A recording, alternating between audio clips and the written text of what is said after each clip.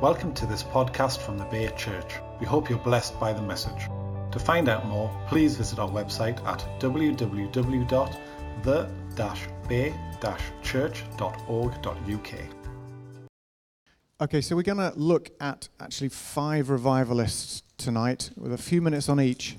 And some of the people who were part of the God's Generals group are going to share for just a couple of minutes some little nuggets that they have been impacted by. And with each of them, maybe not all of them, there'll be an opportunity for impartation and for you to step into some of the things that these people walked in.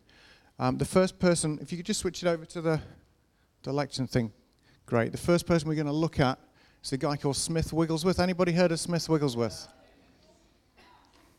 Not everybody, but quite a few, which is great. He was a plumber in Bradford, uneducated, a very, very blunt, often would appear rude, but he had this incredible deep compassion. He raised a number of people from the dead. That was the level of his gifting in terms of healing ministry and in terms of evangelism, seeing people saved. He had a worldwide ministry. He impacted for God an incredible amount of people, and he left an incredible legacy that even today we kind of can't really get our heads around some of it. Okay, so we've got a couple of people that... Oh, okay, quick, one of his stories. He had a pastor friend, and the pastor friend was in a wheelchair because he had I think he was born without legs, so he was in a wheelchair.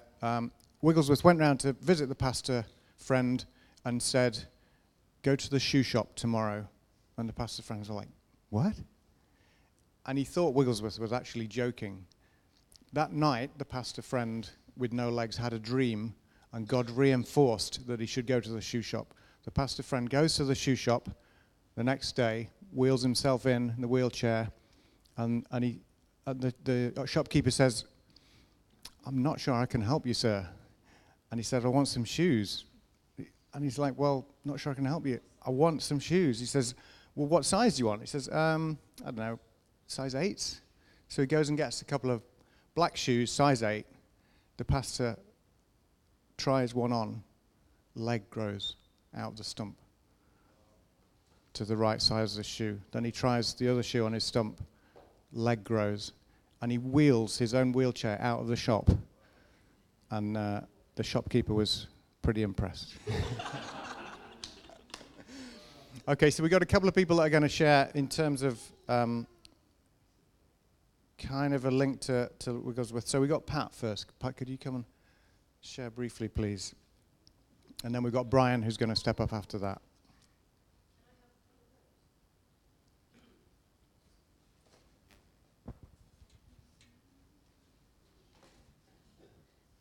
I may look as though I've got a lot, but I haven't really. It's just that... Sorry. I may look as though I've got a lot, but I haven't really, and I'm going to be quick. It's just that each book has got stories in, and if I don't have time to read bits of them, I can look at the pictures and they'll remind me of what's inside. Whoa, she... Oh. Ah. Oh. He, she... I've asked the Holy Spirit to take over so I don't get in the way and waste time. So, and I trust you'll do that.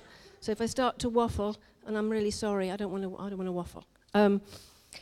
I can't mention Smith Wigglesworth without mentioning Corrie ten Boom, because Corrie ten Boom was so instrumental in me coming to the Lord. So I met her first. She was my first general.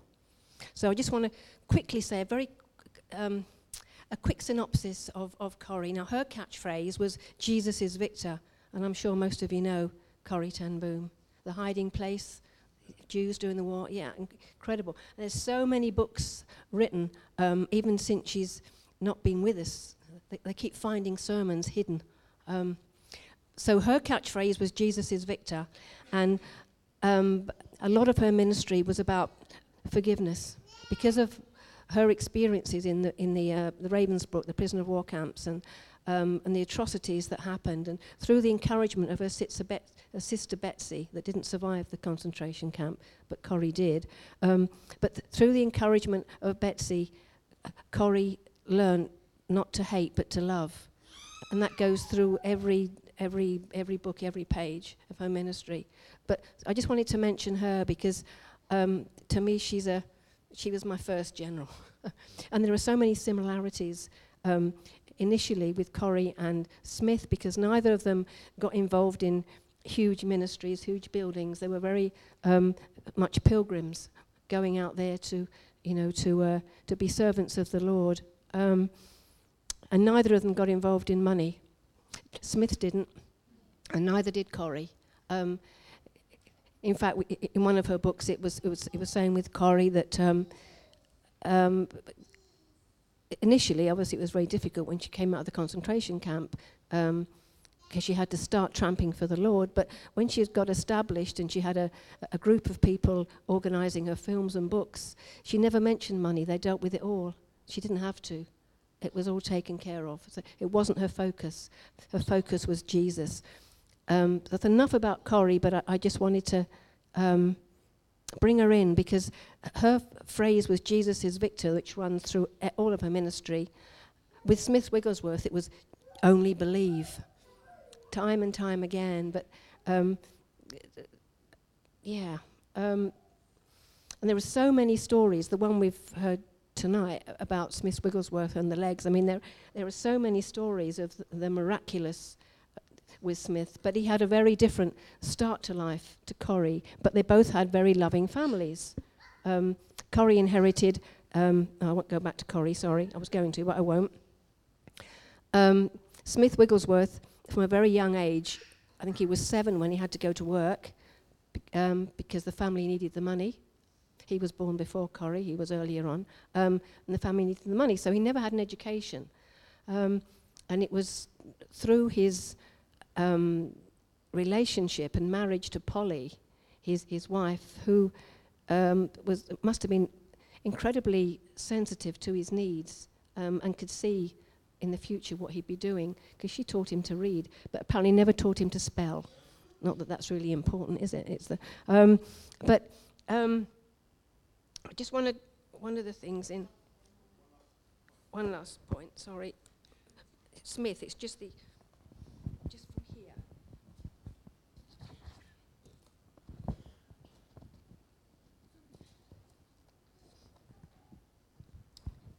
Just a couple of interpretation of tongues for Smith, because they're powerful. This is one. The plan of the Spirit. This is what God has declared, freedom from the law. If we love the world, the love of the Father is not in us.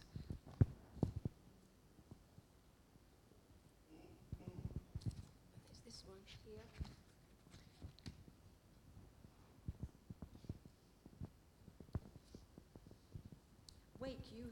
Wake, you who sleep, and allow the Lord to wake you into righteousness. The liberty with which God has set you free. God has made you free to enlarge others who are bound. I mean, there are many, but I know my time is up. But yeah. Yay! Do you know what I love is that actually Pat could have spoken for like half an hour. All of the little post-it notes and things, and part of being part of this course, it's stirring stuff. It's stirring a hunger to find out more and more. And there are lots of books where you can find out more and more. But thank you so much. Brian, do you want to? Thank you. All right, yes. This is just short, but I was thinking with Smith Wigglesworth that perhaps the thing that came over to me as I was reading and watching videos of him was, how shall I put it? It was his incredible devotion. He was constantly in prayer. Constantly in prayer. And he was always reading the Bible. And he had a Bible that he carried around with him. And he read it not less than 4 times a day. And I think there's a lesson there. There's something for us to learn there. A friend, there was a snip on YouTube of a chap who met him. And he was talking and saying how he'd wanted to meet him for some time and to get to know him a bit. And he went to the house. He eventually got an appointment. It was difficult to get an appointment to see him. And he went to the house, and his wife saw him in, and Smith was sitting in this large sort of front room type room in a high chair. And he sort of walked in and he said, hello, sit down. And he says, we're going to pray. And he said they then proceeded to pray. And they prayed for an hour. And then they stopped and he said, right, we're going to read the Bible. So they read the Bible, and they read the Bible for an hour. And then he said, we're going to pray. And so they prayed for another hour. And then they read the Bible for another hour. And then he said, I think you needed to pray. Good afternoon. And that was it. So good. Thank you so much. Haha. Yay. We actually had a word of knowledge tonight about single-mindedness, like things that were on the forefront of your mind, and there was like a discrepancy about other things that were in your mind, and it was as if God was saying, hey, I want to bring a single-mindedness about you tonight. And I just wonder whether there's anyone that wants to respond to an invitation in history that says, do you know what? There's something about wanting to raise the dead and see legs grow that shock shopkeepers. There's something about the boldness of God, that where you can take a dead body and throw it against a wall because you know that dead body is supposed to come back to life. No matter what everybody else in that room is thinking, you don't care, because there's a single-mindedness about you that goes, I've been called to believe, to only believe. And that's who Smith Wiggles was. So I just want to invite you to put your hands out. And if this is something that you want to improve in right now, we just say, come, Holy Spirit, would you give us a single-minded devotion to hunger after your word, to meet you in prayer, to just choose to believe you. Is there anything that we've just not been believing God for, that tonight we just get to go, do you know what, God? I'm just going to believe. So we thank you for the life of Smith Wigglesworth, and we honor his courage and his boldness and his compassion for the poor and his generosity towards the widow and the orphan and his courage to step out when everyone else thought he was mad, and his absolute devotion to you, Jesus. And we say, God, would you do it again in us? Would you impart some of that same spirit that he had that leads us into some of the things that he did as well? In Jesus' name.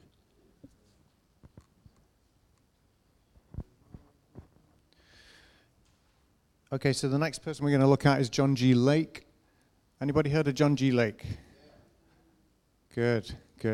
Okay, he was actually a Canadian, but lived most of his time in America. Had an incredible healing ministry, but to the point where he was not afraid to challenge the medical and the scientific community to, look under a microscope while I pray, and you'll see these disease cells die right as I speak, as I pray. So he kind of showed a number of test conditions, all of these things, and the power of God, where there was a plague broke out, and yet he was completely immune because the plague cells would just die in his hands. He set up some healing rooms in Spokane, Washington, and had an incredible healing ministry. It was something like 150,000 people that were healed over his short ministry. Thousands of churches were set up, and the numbers are just crazy. So we have Lynn, who's going to share briefly about. I think the one thing that struck me about all these people was that actually they were normal in lots of ways. They succeeded and they failed. And I was reading the collected works of John G. And there was stuff in the book that wasn't in the general's book, but I love this bit. And he says, one day I sat talking to Father Seymour in Los Angeles. I told him about the following an incident in the life of Elias Letwaba, one of our native preachers in South Africa. I went to his house one day in the country and his wife said, he's not home. A little baby is hurt and he's praying for it. So I went over to the native hut, got down on my knees and crawled inside. I saw Letwaba kneeling in a corner by the child. I said, Letwaba, it's me. What's the matter with the child? He told me the mother had been carrying it on her back in a blanket as natives carry their children, and it fell out. He said, I think it hurt its neck. I examined the baby and saw that its neck was broken. It would turn from side to side like the neck of a doll. While Letwaba, the baby's neck is broken. This is the bit. I did not have faith for a broken neck, but poor old Letwaba didn't know the difference. I saw that he did not understand. He discerned the spirit of doubt in my soul, and I said to myself, I'm not going to interfere with his faith. He will just feel the doubt generated by all the old traditional things I have learned. So I will go outside. I went to another hut and kept on praying. I lay down at 1 a.m., and at 3 a.m. Letwaba came in. I said, well, Letwaba, how about the baby? He looked at me so lovingly and sweetly and said, why, brother, the baby is all well. Jesus do heal the baby. I said, the baby's well. Letwaba, take me to the baby at once. So we went to the baby. I took the little thing in my arms and came out of the hut praying, Lord, take every cursed thing out of my soul that keeps me from believing the Lord Jesus Christ. He'd already had a healing ministry, and he didn't believe, but this little man did.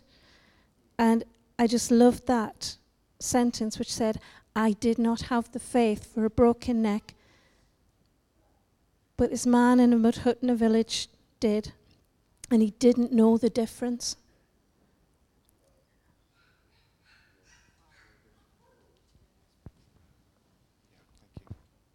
So between 1915 and 1920 in Spokane, Washington, where the healing rooms were set up, the government statistics showed that it was the healthiest city in the world for 5 years because of this ministry.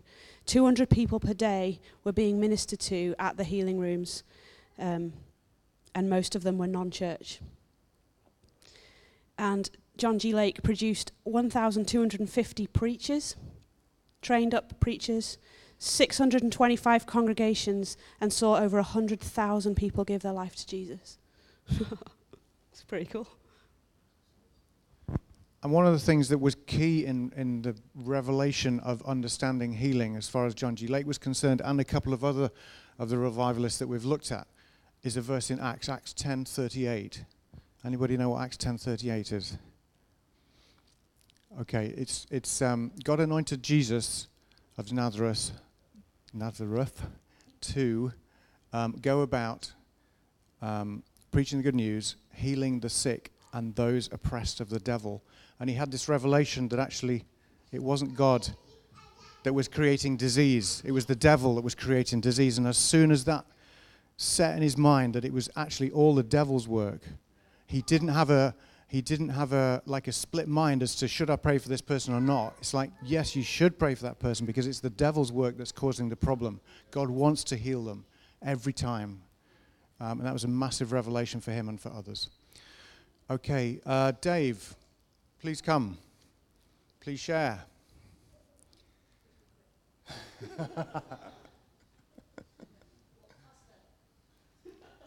Run.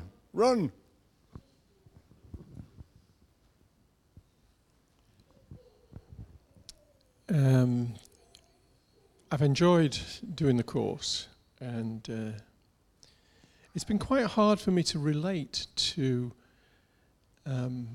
a lot of the people, because I've looked very much at the times that they lived in, and was quite conscious that it wasn't my time, you know, it wasn't my culture and things like this. So I've struggled with it a bit, to be honest. But I wanted to do it even though I wasn't sure what it was going to look like, because I've been out of church for about a year.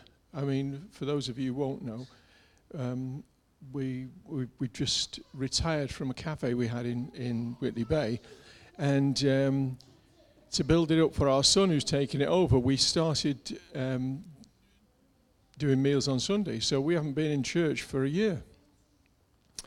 And it's very easy at that point for me to consider myself detached, not just semi-detached. And there's so much that you don't pick up on, that you're not part of, and all things like this. And I tend to be a bit insular, not that most people would think that, but and I find it quite easy to think I'm not necessarily fully part of it all. And I know that that's not God. And I know that actually that's not me. That's, as we're talking about John D. Lake and the revelation that it was the devil's work, I know that it's the devil talking to me saying, there's other people doing this, there's other people doing that. So I came along to be part of the course as much as anything. I thought, I've got to make the effort to step in. I've got to make the effort to re-engage with people so much as anything else. And it's been great.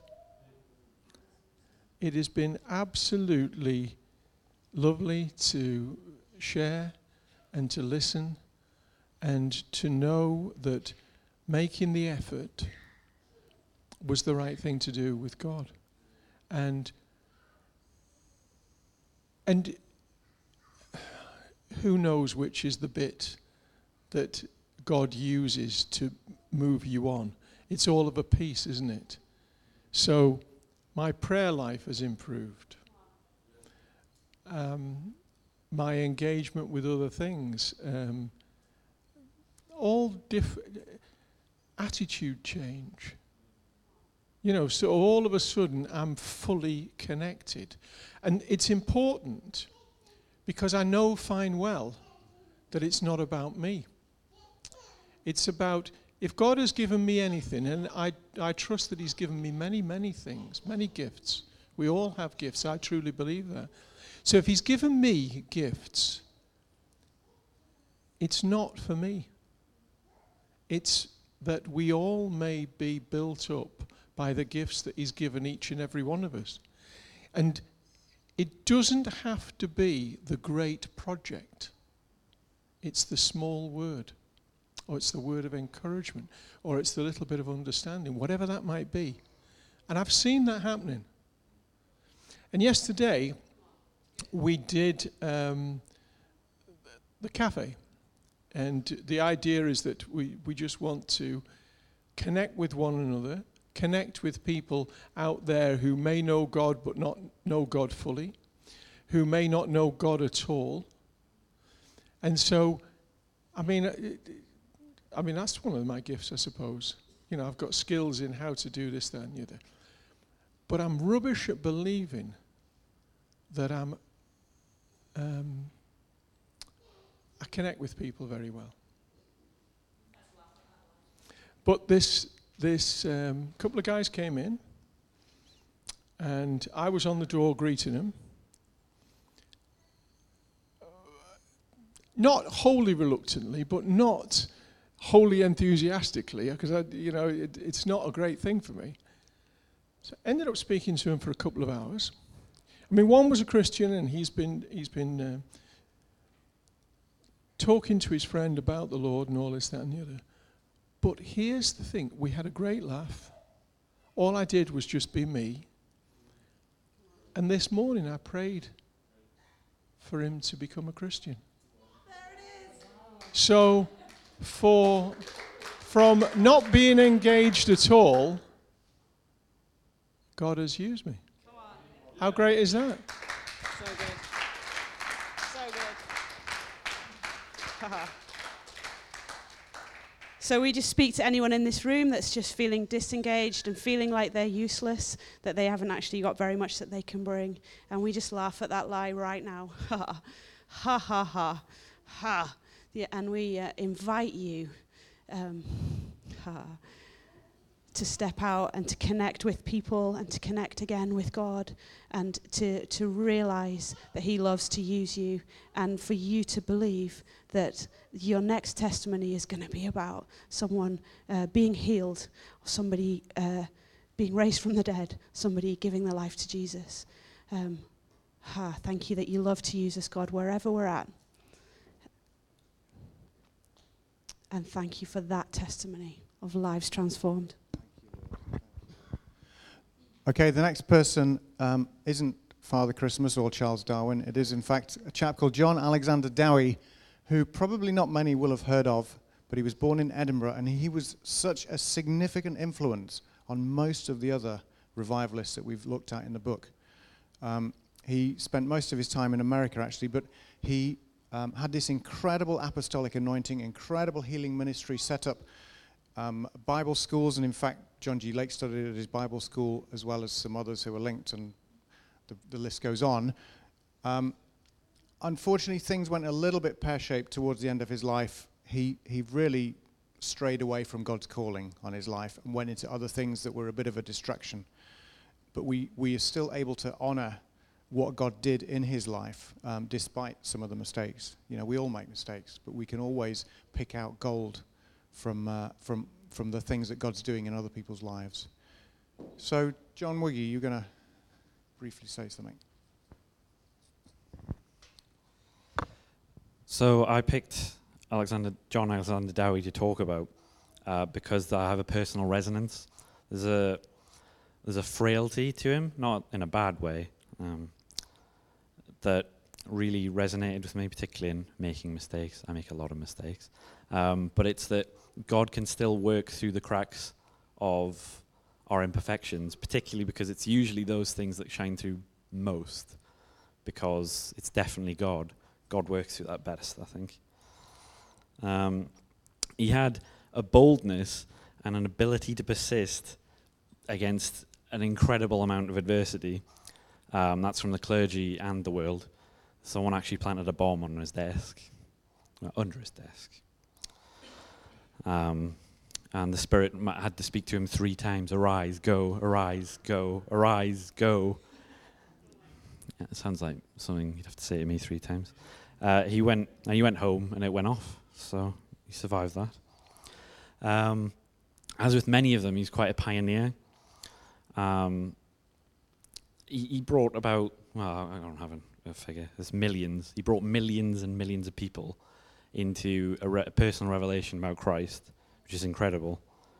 Which is even more incredible to me because of the personal resonance I have with this frailty. I'm going to keep coming back to that. Particularly learning about the balance of being open to a correcting influence but not being influenced by the opinions of others. That was something that stuck out with me. I mean, I'm not trying to pick out the bad stuff. I'm saying despite these things, he did incredible things.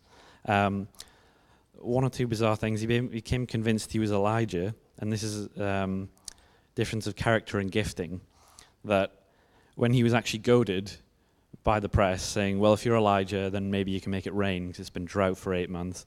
So he prayed, and before the end of the service, it rained a lot. So one of the other things that stood out was hunger. Obviously, a lot of the generals, if not all of them, I've noticed, hunger was a significant factor for them all. And on a last note, just as a comparison of looking for the gold and how you could not, I actually looked at his Wikipedia page. It's pretty scathing, which I think just goes to show how much God shone through the cracks. Yeah.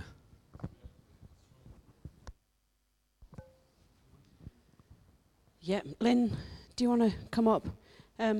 And just on that note,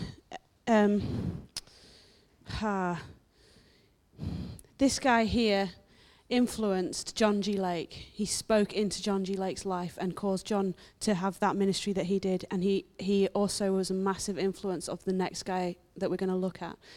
So his impact on the world is phenomenal.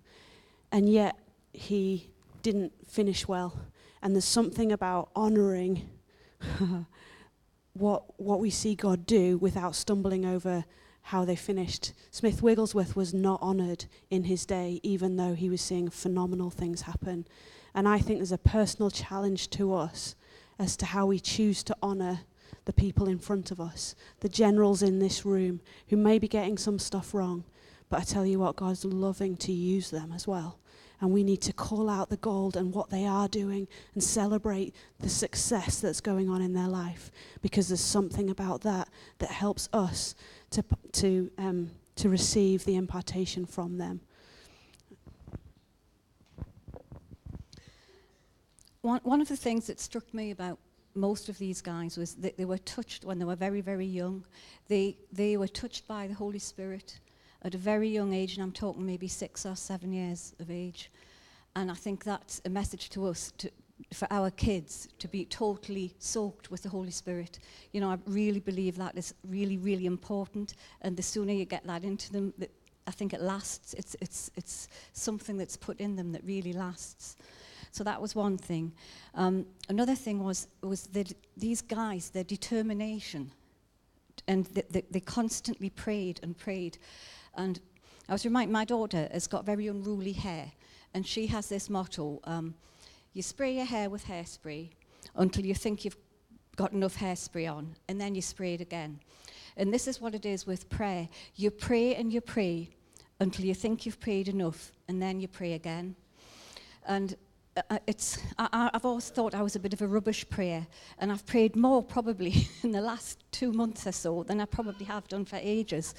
And there was a particular instance when I was praying with someone, and it was a difficult situation, and I thought, what would the generals do? And I took authority, as the generals would, and prayed with authority, and that person became a Christian. Now,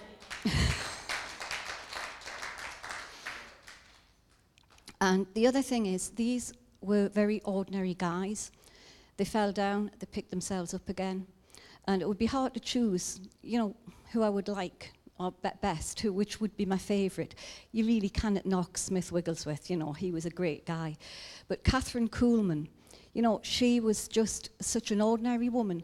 And, she got into a situation that was a very shameful situation for her. But she got out of it again, and she didn't let that keep her down. So, you know, Catherine Kuhlman, she didn't let a bit of lust and bad press keep her down. She got over that. Thank you. And in fact, that is Catherine Kuhlman. There's actually a lot of stuff on YouTube about Catherine Kuhlman. Because she was later in years, you can see the time scale there, and because she had a radio and TV ministry as part of what she was doing, she had a global outreach, I suppose, through that. Because of that, there's quite a bit of footage of her on YouTube, and there's also some of the other more recent ones who had like TV and radio ministries that you can find some footage on as well. So she was an incredible woman at just hosting the presence of Holy Spirit in a room. So it wasn't that she would pray for someone and there'd be this dramatic healing necessarily. She would just be in the room and there'd be dramatic healings in the congregation as the worship was going on before she'd even preached, just because of who and what she carried into the room. She had this incredible intimacy with Holy Spirit. So, Doug, please. Okay, yeah, could Doug and Irene come up for this one, please?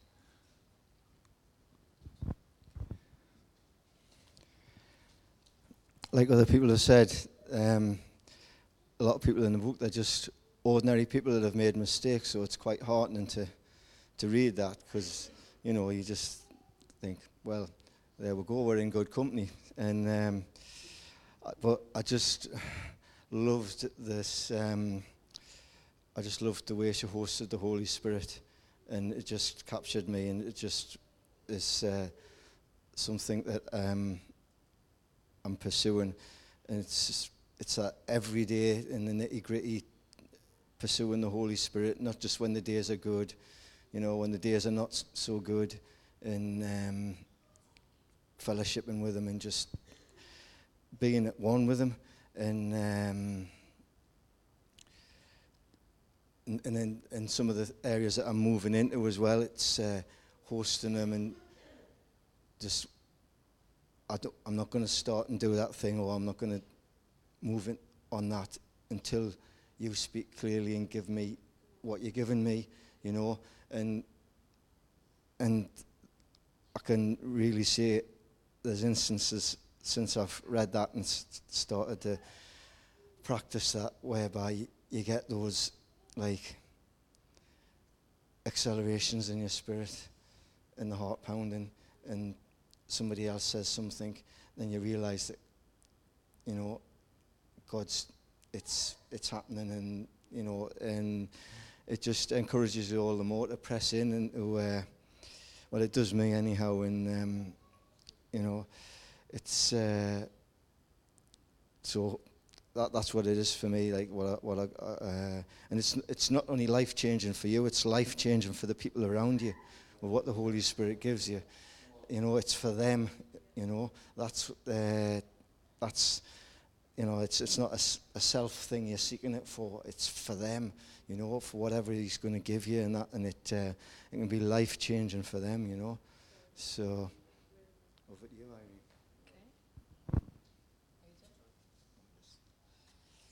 So yeah, one thing that really struck me is how real she really was, of how passionate and of just how intimate she really was with God and the Holy Spirit. What you see was what you got. So Catherine's ministry at the beginning was really around salvation, but people started to come down to her for healing as well. And although she laid hands on people, she didn't really know what to do. So she started to attend some healing sort of ministries from other revivalists and things. But to be honest, she was quite disturbed by some of the methods and some of the practices that they used. So she tried to approach it in a more gentler way, and encourage people to focus and concentrate on Jesus rather than the hype and the sensationalism of the healing itself. So Catherine shifted the focus from an outward show of like the supernatural gifting back to the giver of the gifts, which is the Holy Spirit. And she placed more emphasis on the sovereignty of the Holy Spirit. So yeah, she just started to surrender her life to the Holy Spirit, and she would just be in constant prayer and dialogue and fellowship with the Spirit, and she would just wait there until God's presence just fell on her before she would actually go out onto the stage. And she just there's a quote that I think is amazing, and she said, "I died 1,000 deaths before each service." So she just surrendered her life to God and just allowed the Holy Spirit to just come upon her. So wow. So she manifested the power of the Holy Spirit in her life, and she remained like really committed and submitted to God. So whatever she did and wherever she went, she just carried this presence. And many said that atmospheres changed when she went into a building. So yeah, and what started to happen was many people started to get healed. It just by being in her presence. and just being sitting quietly in the audience. So there was no sort of like loud demonstrations, no calling of God, but just in the quietness of his presence. And I think, I just want to be in that place, of just being able to just surrender my life and let the Holy Spirit just do what he wants and have his way, basically. So it's just given me a lot of inspiration, and that's where I want to strive to, really. So, yeah. Well done for being up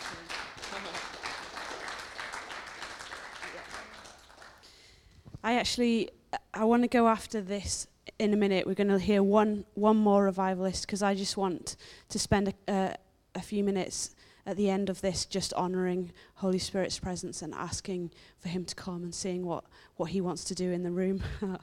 So I'm giving you a heads up with that, and I pray, God, just as we've been listening about Catherine Coleman, that there'd be an intimacy with you that's just stirring in our hearts, that we choose in this moment that, God, that's what we want.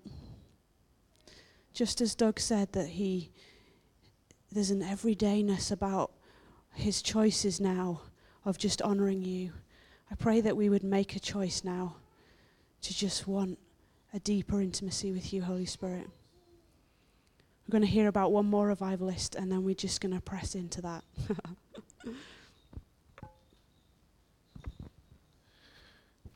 Okay, so this final person for tonight anyway.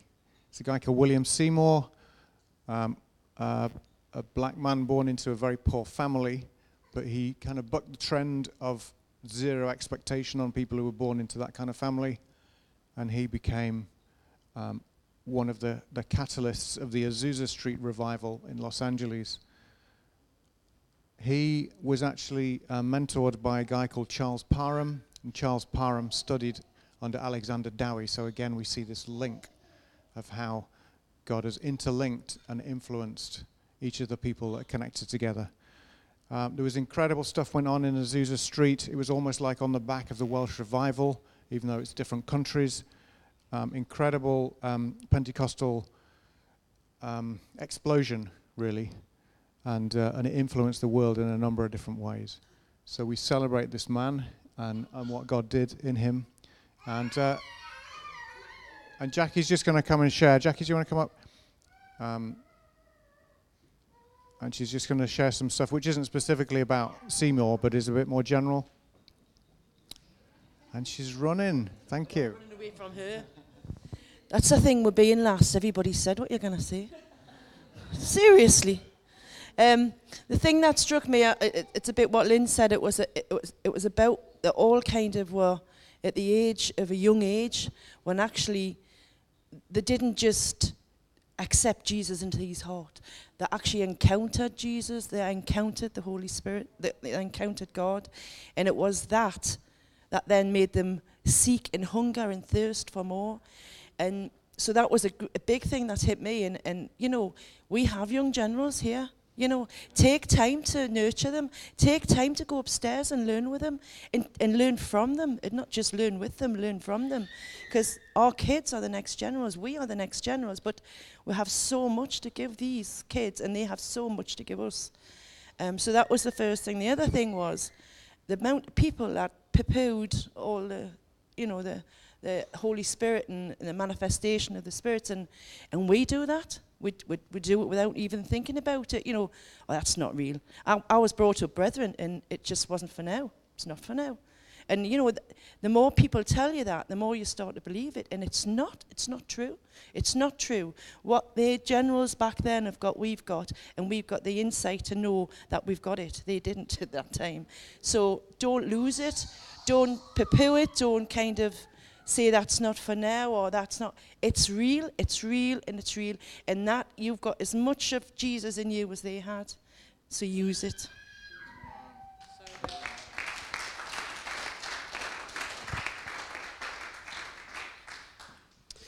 So can I invite you to stand, find some space? That's your mark, and then you can lie on the floor.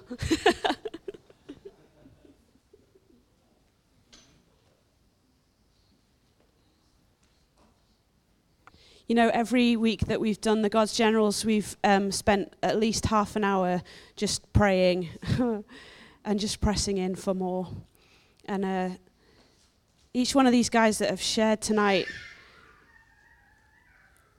sharing on the back of having chosen to press in, God's changed them and done something in their lives, has shown them something, and has created a hunger in them for more of God. And I just want to release all the guys that have shared tonight. I just want to release you to walk around this room and to pray for people, to pray that same that hunger that's been stirred in you. God, would you release it in people here tonight, if that's what you want.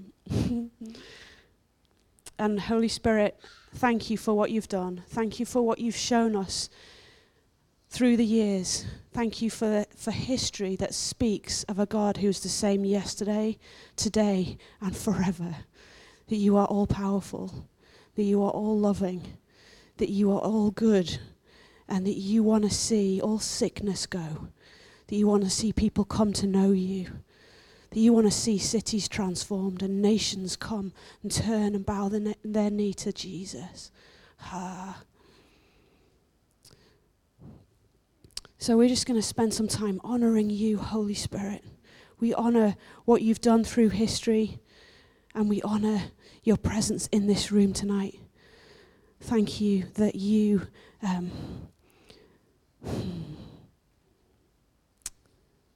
you're that seal, that this deposit in us, guaranteeing who we are, that we can be one with you, Holy Spirit. That there's an anointing available for us tonight to know your love, yes, but to know the power of God in this room.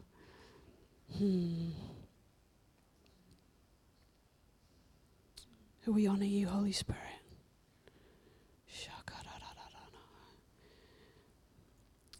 One of the things that William Seymour went after was just the baptism in the Holy Spirit and a release of tongues as people were baptized. And I just want to invite you to just begin to speak in tongues.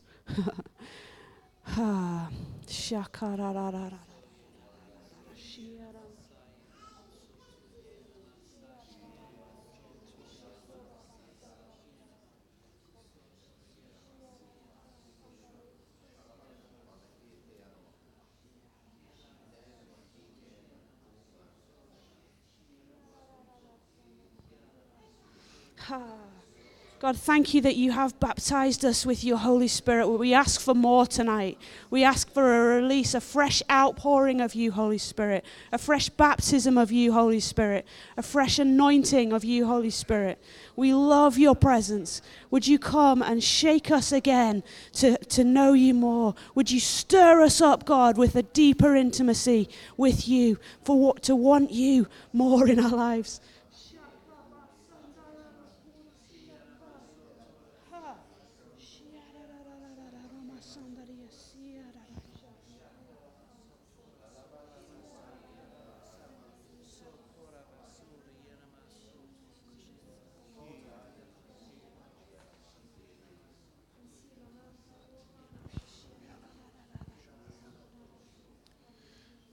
Just while you're pressing in for more, I felt God highlight somebody earlier on in the worship, and that's there was kind of like a pain in the right, either breast or lung, depending on whether you're male or female. I don't know which. If that's you, please make your way to the front and just grab someone to pray with you.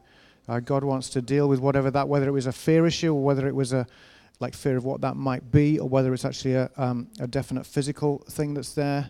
God wants to deal with that. The other thing was the back of the neck on the right-hand side, sort of going up to the ear, almost causing pain in the ear. So again, God wants to deal with that. So, thank you, Holy Spirit. And if your feet are hot as well, if your feet are warm, feel like there's fire around your feet, or actually there's something actually wrong with your feet, just come to the front as well. Thank you, God. Thank you for what you're doing in this room right now. We just ask for more. Fresh fire of God, come.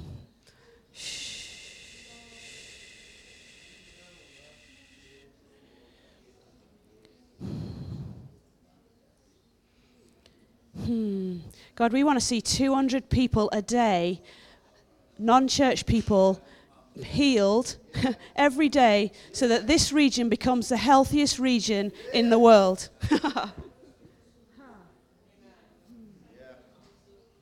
God, we want to see 100,000 salvations. I want to see that in my lifetime, God. I want to see more and more people come to know you.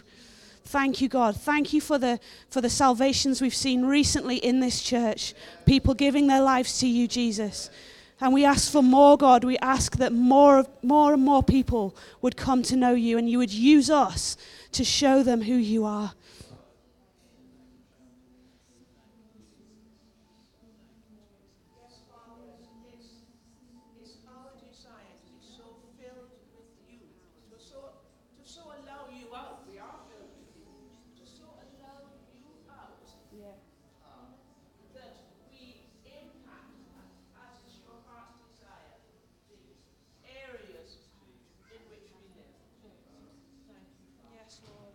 Yes, Lord.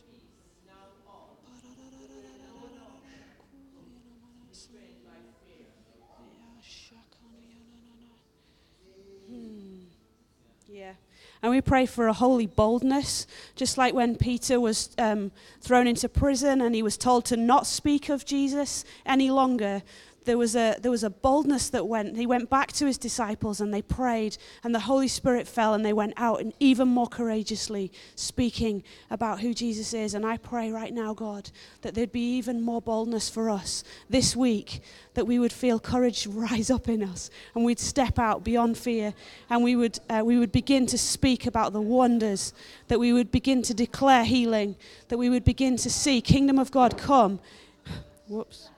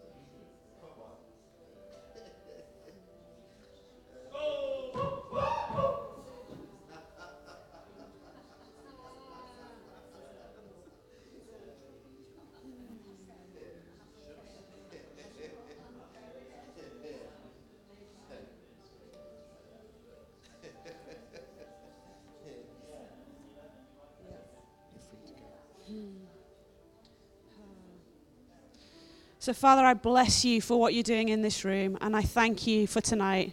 I thank you for the space to honor what it is that you've done. Thank you for the testimonies, God, that have been released.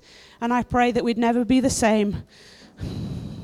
I pray that this church would know fresh outpouring, that we'd know a revival fire, God, that's been blown on, so that this region could come to know you. Thank you, God. Thank you, Lord. Yeah. And I just want to say, a release, intimacy in as you sleep tonight, in your dreams this week, that you would encounter him afresh, that you would see things afresh as you read the Bible, that he would be speaking to you and showing you things that are stirring your heart. God, thank you. Thank you for stirring intimacy in this room.